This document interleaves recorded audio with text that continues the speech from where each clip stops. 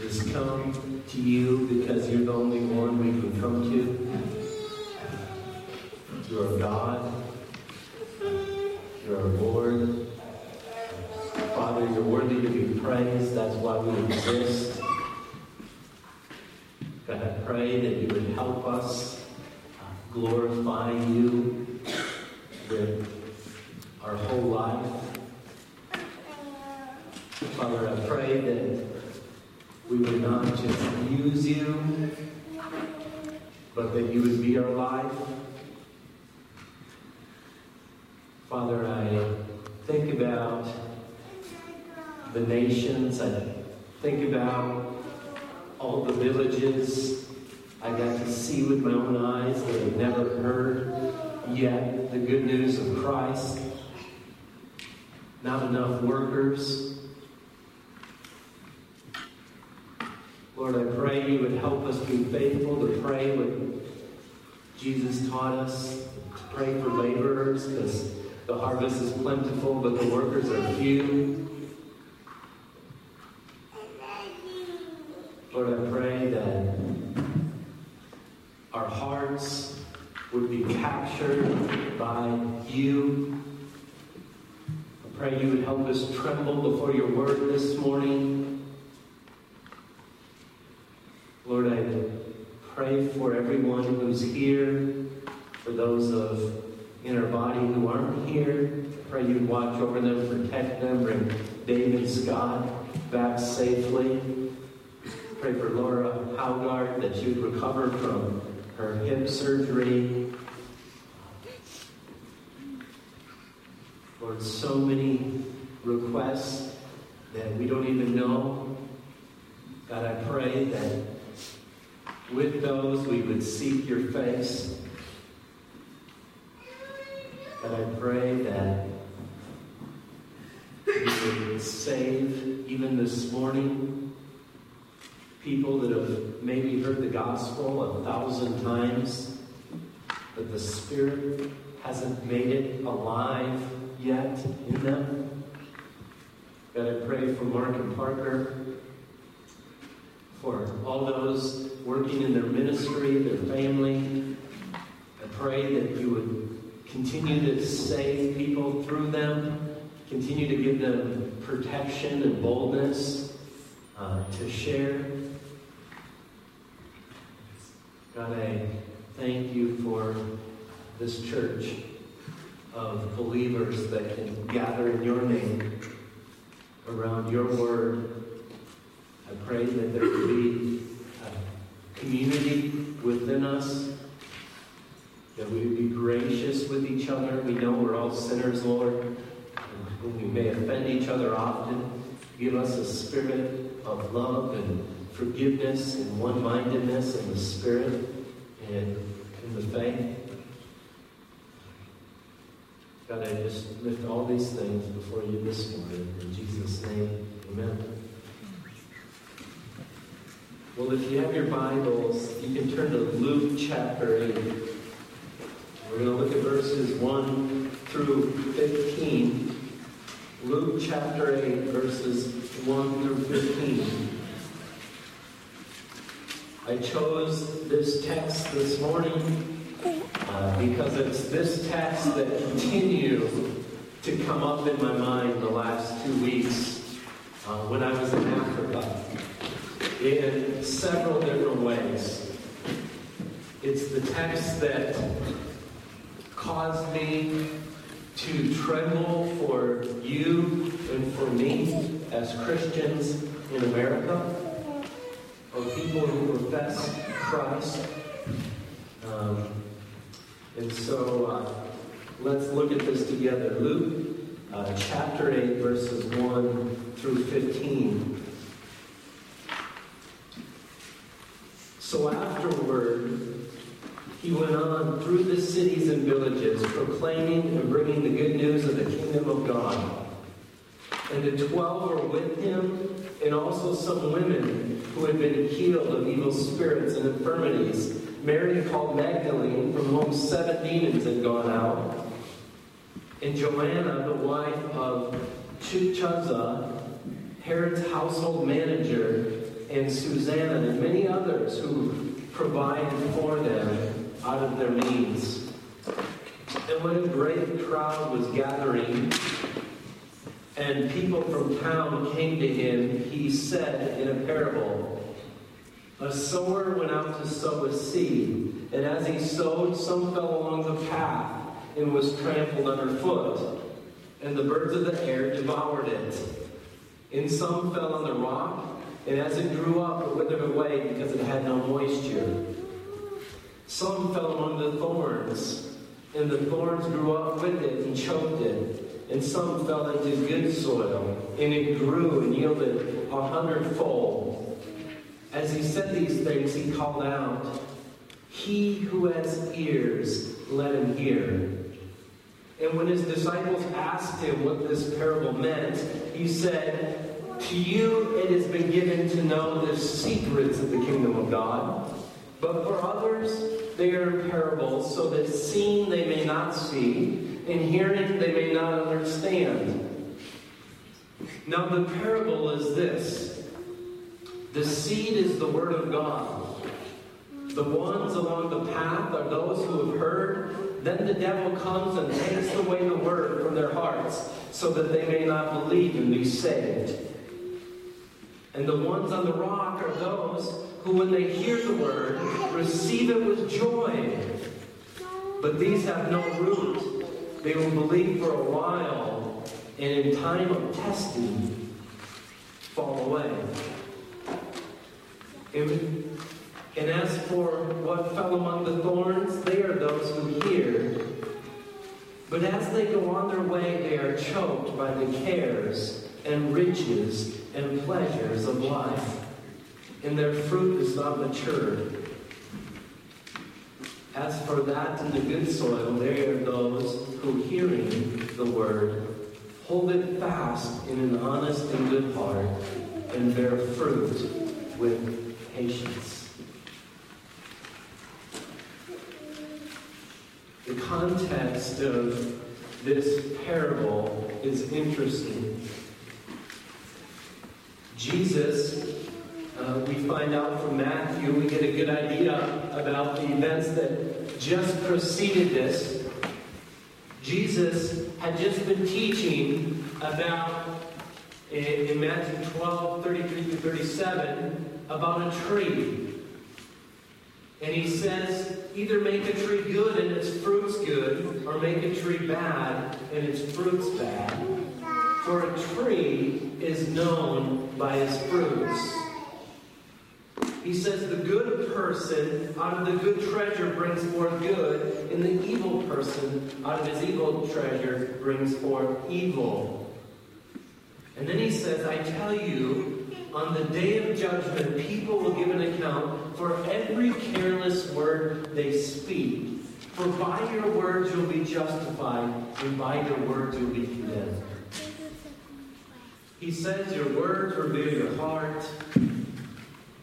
He's teaching that it doesn't matter what you look like on the outside, behind the closed doors.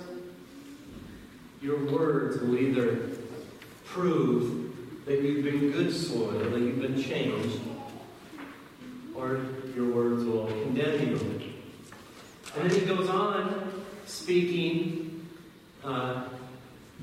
about his mothers and brothers. They said, your mother and brothers are here. They want to talk to you. He said, who's my mother and brothers? I'll tell you who they are. Those who do the will of God. His mother and brothers were thinking Jesus was crazy at this point in time in Jesus' ministry. He's going to get himself killed. And Jesus says, I'll tell you who's my family. Those who love and live according to the will of God. And then it's on that day, when he was teaching those lessons, Matthew tells us that he left the house. He went out of the house and he went down by the sea, and great crowds gathered around him. He sat down, he's going to teach, but great crowds come around Jesus. They've heard his teaching. They've heard his about his miracles. They've seen all this healing. They want a piece of him. And as he's sitting there, he's being pressed against the water. And so he gets into a boat and goes a little way offshore. And he teaches this text that we have before us today. When the crowd grew big, he taught the parable of the soils. Now, every time at the end of sharing this last 2 weeks, this parable came to mind. And I would teach this parable. I would teach the Word of God has just been shared with you. And one of 4 things will happen. We are all familiar, probably, with this parable. We've heard it before. We might think we own it and we know it. But the biggest danger, this parable is simple. Jesus tells us what it means. But it's so easy at the beginning to just say, I'm the fourth soil. I'm the good soil. And I just want to let you know that when I'm sitting in Africa, watching them struggle, especially the second soil, I was thinking about you, and I was thinking about me, and wondering what we need to hear from Christ's teaching here. And so what do we take from this parable? First of all, right after Jesus tells the story of the sower in the 4 different types of soil that this seed can fall on, he says something interesting. In Matthew's gospel, they ask, why do you speak in parables? And he quotes Isaiah 6, 9 and 10. This is one of the most quoted Old Testament passages in the New Testament. Most Christians in America, I don't think, believe this. They ask him, why do you speak in parables? And he says there's a twofold reason. For those whom are given knowledge, it's to open their mind to truth. But for those whom are not, it's to harden their hearts, to close their ears and shut their eyes. This was Isaiah's ministry. He said, you're going to preach the gospel, and they're not going to listen to you. They're going to shut their eyes. They're going to close their ears. And so Jesus is telling his disciples, I'm going to tell you what it means. But to these hard-hearted Pharisees and Jews who ought to hear, they're not going to understand these sayings. And it's my judgment on them. This is why the parables are spoken. Here's how Luke says it. And when the disciples asked him what this parable meant, he said, to you it's been given to know the secrets of the kingdom of God. This is verse 10. But for others they are in parables, so that seeing they may not see, in hearing they may not understand. This is a sovereign Christ. This is a sovereign Lord. And God's word never fails. Whether it hardens or whether it enlightens, his word always accomplishes that for which it was sent. That's Isaiah 55:11. He had to learn this because he preached and they didn't listen. And God said, this is going to be your ministry. You go tell the truth, and they're not going to listen to you. But I want you to share. But then he describes this parable. In verse 11 he says, the seed is the word of God. This morning, a sower is sowing. And it's me. And I'm teaching you Jesus' words. And it's going out to you.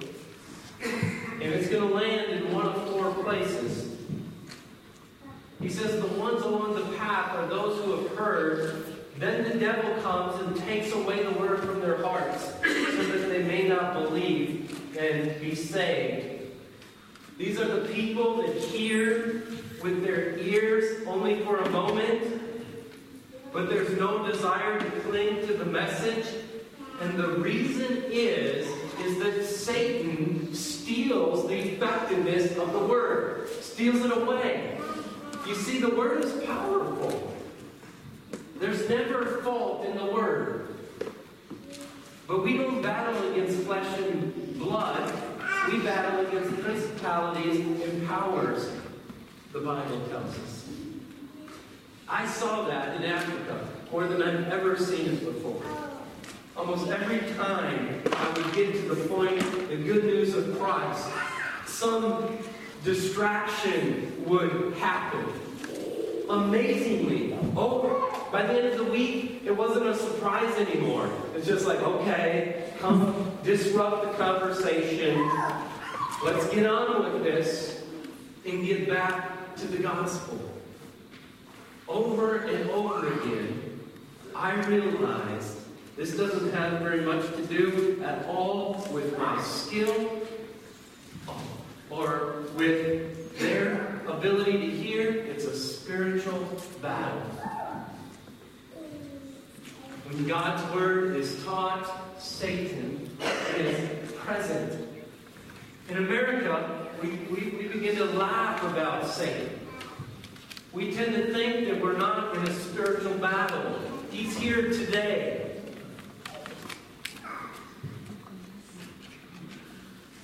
In Losa, one of the villages I was in, I saw this take place over and over again. I would share, distraction would come, the call to prayer. I mean, one time, we're getting right to the gospel, the call to prayer. The guy says, I got to get up and go. And I'm like, well, you just admitted. You don't know how you're going to stand before a holy God in your sin. I got to go to the call to prayer. You just admitted to me that 1,000,000 prayers cannot wash away one sin. I got to go. What's happening? It's being stolen. The good news is being stolen away. J.C. Ryle says this: from Satan comes wandering thoughts, roving imaginations, listless minds and dull memories, sleepy eyes, fidgety nerves, weary ears, and distracted attention. In all these things, Satan has a great hand. People wonder where they come from and why they find sermons so dull and remember them so badly. He says, let us beware of the devil. He is always at church. You ever wonder why the hardest time to concentrate is right now? Maybe it's because I'm a boring preacher. That's entirely could be true. But if I teach you God's word, they are not boring. But is there not a battle over the word of God when you hear it? Why is the Bible the hardest book to pick up and read? You can read magazines and you can watch the news and you can do 1,000 things you know aren't going to provide life for your soul, but to pick up the Word of God that promises to bring life and hope into your heart, it's a battle. And Jesus tells us why. And we shouldn't be surprised. And I just saw this parable come to life before my eyes. And then the second soil. And before we get there, I just want to share a little part from C.S. Lewis's book, The Screwtape Letters. This is a book. It's an interesting book. Entertaining book to read and spiritually beneficial. About a demon who has a nephew. And the older demon is teaching his nephew how to be a good demon. He's assigned a subject that he's supposed to attack. And there's at one point in this book where his subject begins to think about life, and begins to think about death, and begins to think about eternal things. And he said, here's what you do here. As soon as he starts to do that, tell him it's 11:30 and you're hungry and you need to go get a bite to eat. And so as the guy realizes this, he stands up, he walks out of his house, and the traffic's going this way and that. And in a matter of a moment, he's not thinking about life and death and spiritual things anymore. That's the sort of battle we're in. The second seed, he says this, the ones on the rock are those, when they hear the word, they receive it with joy, but these have no root. They believe for a while, and in time of testing, they fall away. And we share the gospel, someone's real excited. I want this, I need this. How many people have gone to a crusade and heard a gospel preacher and had this exciting experience? The question is what happened there? Well, Jesus says the rocky soil seed falls on soil where there's bedrock below. This would have been common in Jesus' day. You plant the seed tries to make roots. The roots can't go down. It shoots up into the plant. The plant looks really impressive. But then, when the sun comes out, a little heat is on the plant. It scorches and dies because there's no moisture. There's no depth of root. I saw this, Troy and I saw this so clearly. We went to Sia, this first village we went to. Our first order of business was to seek out this man named Hama. They had been witnessing to him for over a month. This was the visit where he wanted to be baptized on. We get there almost immediately. When we go over by Hama's home, here we see him, and they greet him. Hey, Hama, how's it going?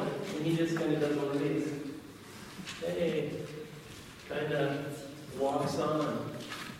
And one of the missionaries, Chris, who had been working with him, you could just see how disappointed he was as Hama wasn't that excited to see us. At least not in a way that we had hoped. Later that night after dark, Hama showed back up and did want to talk. Here's the thing. In this culture, if you follow Christ, your family will disown you. There's only one or two believers in these villages. In this village, there isn't one yet. Hama would be the first one.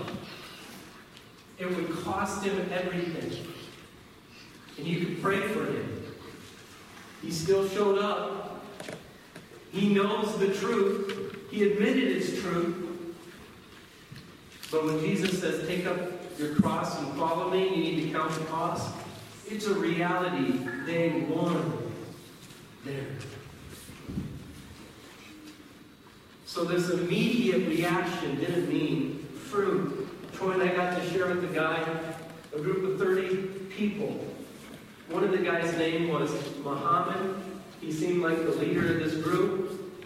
I got to the point where it was sharing about the Son of God. I got to the gospel part. Here's where there's supposed to be a big brouhaha over God having a son. Because every day when they go and pray, one of the prayers they pray is, God has no son. This is the most difficult point. We got there.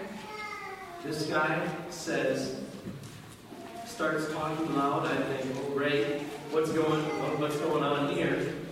Mark just said, what he did is he just pointed at me and Troy and said, if I love you, I have to love you.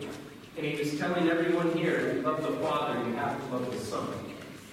And then a few minutes later, he spoke up and he started speaking again, loudly. And this time he said, it's not enough to believe it in your mind, you need to believe it in your heart. And then a few minutes later, another kid said, I want to follow Christ. This is true. The next morning, we go into the village and we see Muhammad with 6 friends. He didn't want to talk to us. What's going on? Muhammad, kind of like Mama, kept showing up on our path all day long. He's following us around. He wanted to be around us, but he was afraid because he's in the process of counting the cost. But here's my question. What would most evangelists do when they hear those seemingly supernatural responses? He wants to follow Jesus. He's saved. Well, we'll find out if he's saved in a few months or a year when he gets pressured. Or we'll find out if it's the seed on the rocky soil that receives it immediately with joy. An evangelist cannot tell if a person is saved. Only time and fruit can let us know these sorts of things. J.C. Ryle says this was just made me tremble as I read this. It is quite possible to feel great pleasure or deep alarm under the preaching of the gospel, and yet to be utterly destitute of the grace of God. The tears of some hearers of sermons and the extravagant delight of others are no certain marks of conversion. We may be warm admirers of famous preachers and remain nothing the better than stone-drowned hearers. Nothing should content us but a deep humbling, self-mortifying work of the Holy Ghost in a heart union with Christ. Here's what he said. You might love sermons. They might bring you to tears. They might make you feel all sort of emotional things. You might have favorite preachers you've listened to 1,000 times, and none of that is good evidence that you are, in fact, born again, that the seed has taken root. I wonder if we believe that. What if you saw someone? They're always listening to sermons. They're always listening to preaching. They cry during preaching. People excited about the Word of God still could be stony heart hearers.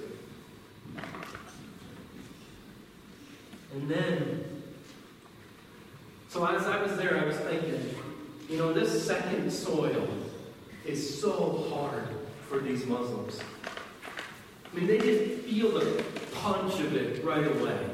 The one thought I had is, I wonder how many people, how many professing Christians in America would remain Christians if it cost them what it cost these people. It terrified me. Jesus says there's going to be many people on that day that say, Lord, Lord, and he'll say, I never knew you. They're emphatically saying, did we not do many mighty works in your name? Did we not go to church? Did we not cast out demons in your name? They're saying, we were the best of the emotional Christians. And Jesus said, I never knew you. There was never a heart of love for me. I'm counting the cost. And so it made me wonder that question. But then I thought, you know what? This parable does not miss us. Yes, we can learn from this soil. It may get hard. I may end up in prison for preaching the Word of God in short order. Who knows which direction our country is going? Maybe this will be, you'll just feel this so much. But then, the third soil. Oh, America.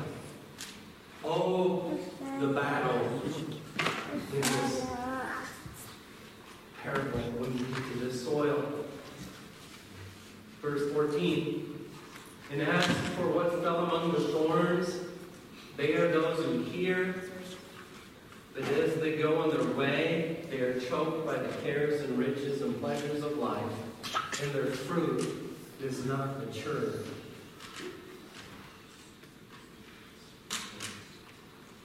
This often causes us to tremble. I was trembling this week for myself. For myself. We're fools if we just automatically hear Jesus is preaching here and say, I'm the fourth soil. This is me. This is eternal life and death. And Jesus is giving us pure truth from His Word. This is the one that looks maybe so good on the outside. You remember this story? Remember when Jesus, when He came from Bethany and He saw a fig tree a long ways off? And a beautiful fig tree. Leaves on it. Whenever there's leaves on fig trees, that means it's the time for figs to be on it, for fruit to be on it. And He gets up to that tree, and there's no fruit. And He curses that tree. And then He goes into the temple and He clears the temple. And then, as they're leaving, going back from there, the disciples say, look at the fig tree, it's dead.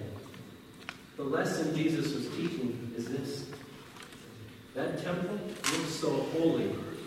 Those leaders look so great in their robes. And they fast and they do all these religious things. And He said they're going to be like that tree. Who looks so good on the outside. And you get up close and there's no fruit there. It's scary to think that this third soil here of the Word are people who profess good theology, probably. Here's what Ryle says on this. The thorny ground believers have no objection to the doctrines and requirements of the gospel. They even wish to believe and to obey them. But they allow the things of the earth to get such a hold of their minds that they leave no room for the Word of God to do its work. Hence, it follows that however many sermons they hear, they seem nothing the better by them. A weekly process of truth stifling goes on within them, and they bring no fruit to perfection. And then he says, the things of this life form one of the greatest dangers which beset Christians, a Christian's path. Money, pleasures, daily business of the world are so many traps to catch souls. Thousands of things which in themselves are innocent become, when followed to excess, little better than soul poisons and helps to hell. Open sin is not the only thing that ruins souls. Except that we watch and pray, these temporal things may rob us of heaven and smother every sermon we hear. We may live and die thorny ground hearers. Is it possible that we can agree with the gospel? We can say we want to believe the gospel. We can come listen to sermons. We can go to church. All the while, it's not changing us from the faith. How many things do we have vying for your heart in America? Talking to these African believers, showing them pictures on our iPhones, they just shake their head and feel sorry for us. All these things vying for our hearts. And then Jesus gets to the fourth soil, the good ground. He says this, and as for that in the good soil, they are those who, hearing the word of God, hold it fast in an honest and good heart, and bear fruit with patience. Good ground clings to the Word of God. It accepts it in. Notice it says it holds it fast in a good and honest heart. It doesn't say a perfect heart, but it's an honest heart. The good soil will be honest about their sin. I saw a lot of potential for good soil in these Muslims. I would take them to the holiness of God. They would agree with it. Sin can't dwell in God's presence. Then I'd ask them if they were good people. And they'd say, yeah, we're good. And I'd ask them if they've ever lied. Have they ever looked at a woman with lust? Just pointed out a few sins, and they all laughed. Oh, yeah. I had one guy try to say, no, I don't do those things, and all of his friends were on the ground laughing at him. Evidently, they thought he was a liar and a thief. But you know what? Honest hearts. I point out a few, they would admit, yeah, we don't know how we're going to get to heaven. You see, in Islam, there is no Savior. There's a hope that one day Allah might show a mercy. They don't even know if He will. They do thousands and thousands of prayers every day. And one guy said, I'm sick of beating my head against the ground. You know, whenever they call the prayer goes, you got to stand up, put your head down, up and down, up and down. There's no hope there. We have the best news in the world. There is no power in Islam other than the deception that Satan has in it. We have life to offer people. But the good soil is an honest heart that when it sees sin, recognizes sin, seeks to fight that sin, and goes to its Savior, goes to their Savior for forgiveness. An honest heart is truthful with what's going on inside, and it bears fruit with patience. This soul is not just the outwardly looking good Christian, but this is the one that if you went into the home behind closed doors, when no one else is watching, this is where your wife sees you, husbands, and your children see you. You're not going to see perfect people, but what you will see with this soil is people who are humbled by God's word, fighting their sin, and when they screw up, they're apologizing and asking for forgiveness. There's a humble heart there. There's a peace that surpasses all understanding. There's love, joy, peace, patience, kindness, goodness, faithfulness, gentleness, and self-control. This is the only seed that produces fruit. This is the only true seed of the Spirit of God. Will we take Jesus' teachings serious? What a privilege we have to have the grace of God give us this word. That while we're still alive, we have time to repent and cling to God and pray, Lord, let my heart be the heart that's been tilled, that's the good soil. See, what the fact is, we all need miracle growth. All of our soil, we're born sinful. Only by an act of the miracle of God can any seed ever produce fruit. And by the grace of God, in so many of your lives.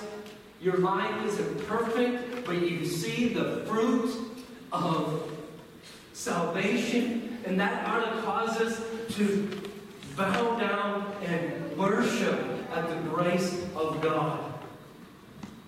And we'd be fools not to run ourselves through Christ's teaching and honestly examine our hearts. My prayer is that you hear this word, you don't let Satan snatch it away. You fight to hear this word. You fight to not forget this, to get to next Sunday and not forget this word, that it might produce fruit in your life this week. You might be sitting here today wondering, well, okay, explain the good news. Well, let me explain what I got to explain over and over and over again last week. By the grace of God, Troy and I got to share the gospel personally. You know, for me, not preaching, but personally, with more people in the last 2 weeks than I have in the last 10 years. All day long, sharing the gospel. And here's what we would say. I've got good news to bring you. I came from America because my Lord has sent me here to tell you good news. In order to understand the good news, you need to understand the bad news. You might think the bad news sounds like good news at first. God is holy, He's perfect, He's righteous. No sin can ever dwell in His presence. I would ask, do you believe that? Oh, yeah, I believe that. Is that good news? Oh, yeah, this is good news. Well, then let me tell you the bad news. You're not holy, and I'm not holy. And none of us can have any hope to be saved in and of ourselves. And then I'd grab the rug that I was sitting on, and I'd pull it up, and I'd say, God can't shovel sins under the rug. He can't just kind of cover them up. That's what they're hoping Allah will do one day. And they call that mercy. But if Allah ever does that, He just becomes an unjust judge. And He just throws His glory down to the dirt and says, sin against me doesn't matter. I'd say you can't, God will never shovel sins under the rug. They have to be paid for. And a lot of times I'd grab my Bible and I'd say, this part of the Bible, sheep and goats are sacrificed over and over and over again. But the Bible tells us the blood of goats and the blood of sheep can't take away sins. They're pointing to something. They understand sacrifice. When they have a baby, they sacrifice a goat. They were saying that, a lot of them told me sacrifices would cover my sin. I say it can't. A sheep didn't sin, you sinned. But then I'd say, you want to know what this the Bible talks about? John the Baptist, one of the greatest prophets, when he saw Jesus come, he said, look, look, behold the Lamb of God who takes away the sins of the world. This is the one we're looking for. We need a lamb who's a man. A man has sinned. We need a substitute. We need someone to stand in our place. And I would say, imagine standing in a line. And Cephas said they don't know what a line is. There's crowds here. So in the sand I draw, here's a person, here's a person, here's a person, here's a person, here's God. You're standing in line. You know God's holy. You know you're sinful. How in the world are you ever going to face Him on Judgment Day and not be sent to hell? You see, everyone that we talk to believes in hell. Everyone. And they all believe in God. We didn't run into one atheist. And I'd ask them, what are you going to do? And they'd all say, I don't know. I thought you were telling us you had good news for us. I said, well, imagine standing here and you start thinking in your mind, if only a man who never sinned could come and take my place in line and carry my name before that judge. And I would tell him, your sin is like a dirty robe. There's a lot of examples of dirty robes. Your sin is like a dirty robe that you have on. Jesus lived a perfect life. It's like a clean white robe. I said, if you cling to the Lamb of God, your only hope of salvation, your substitute.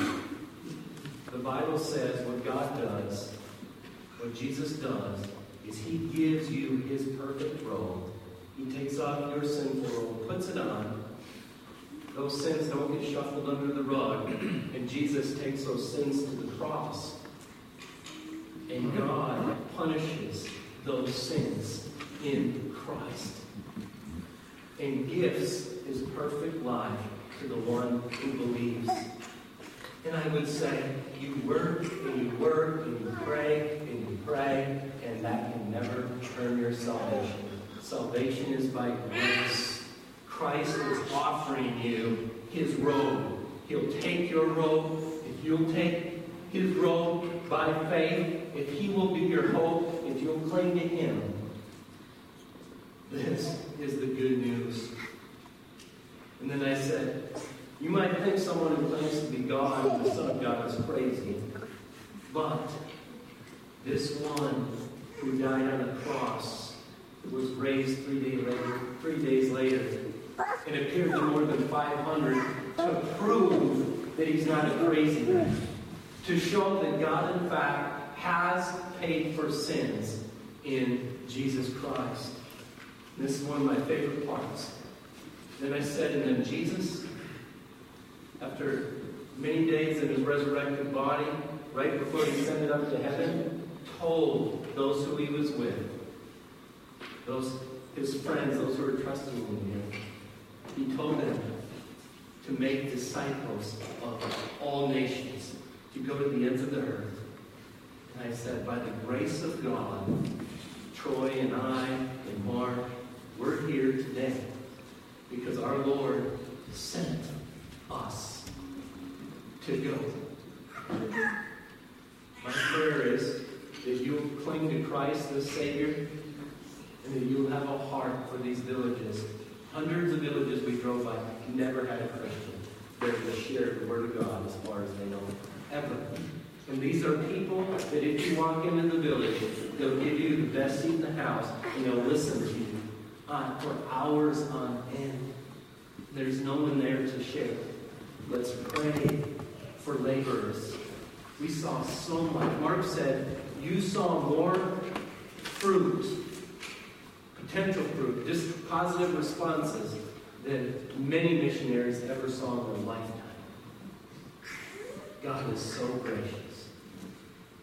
My prayer is you cling to this Christ in a way that it produces fruit in your life and shows that you're the good soil. Father, I do ask that this word will not be stolen away. I thank you for this message, this wonderful message that you've given us. There is no good news in any other religion that teaches you can be good enough to be saved. What a privilege. We've got the best news, Father. Help us be faithful to share. Help us be faithful to share. Pray this in Jesus' name. Amen.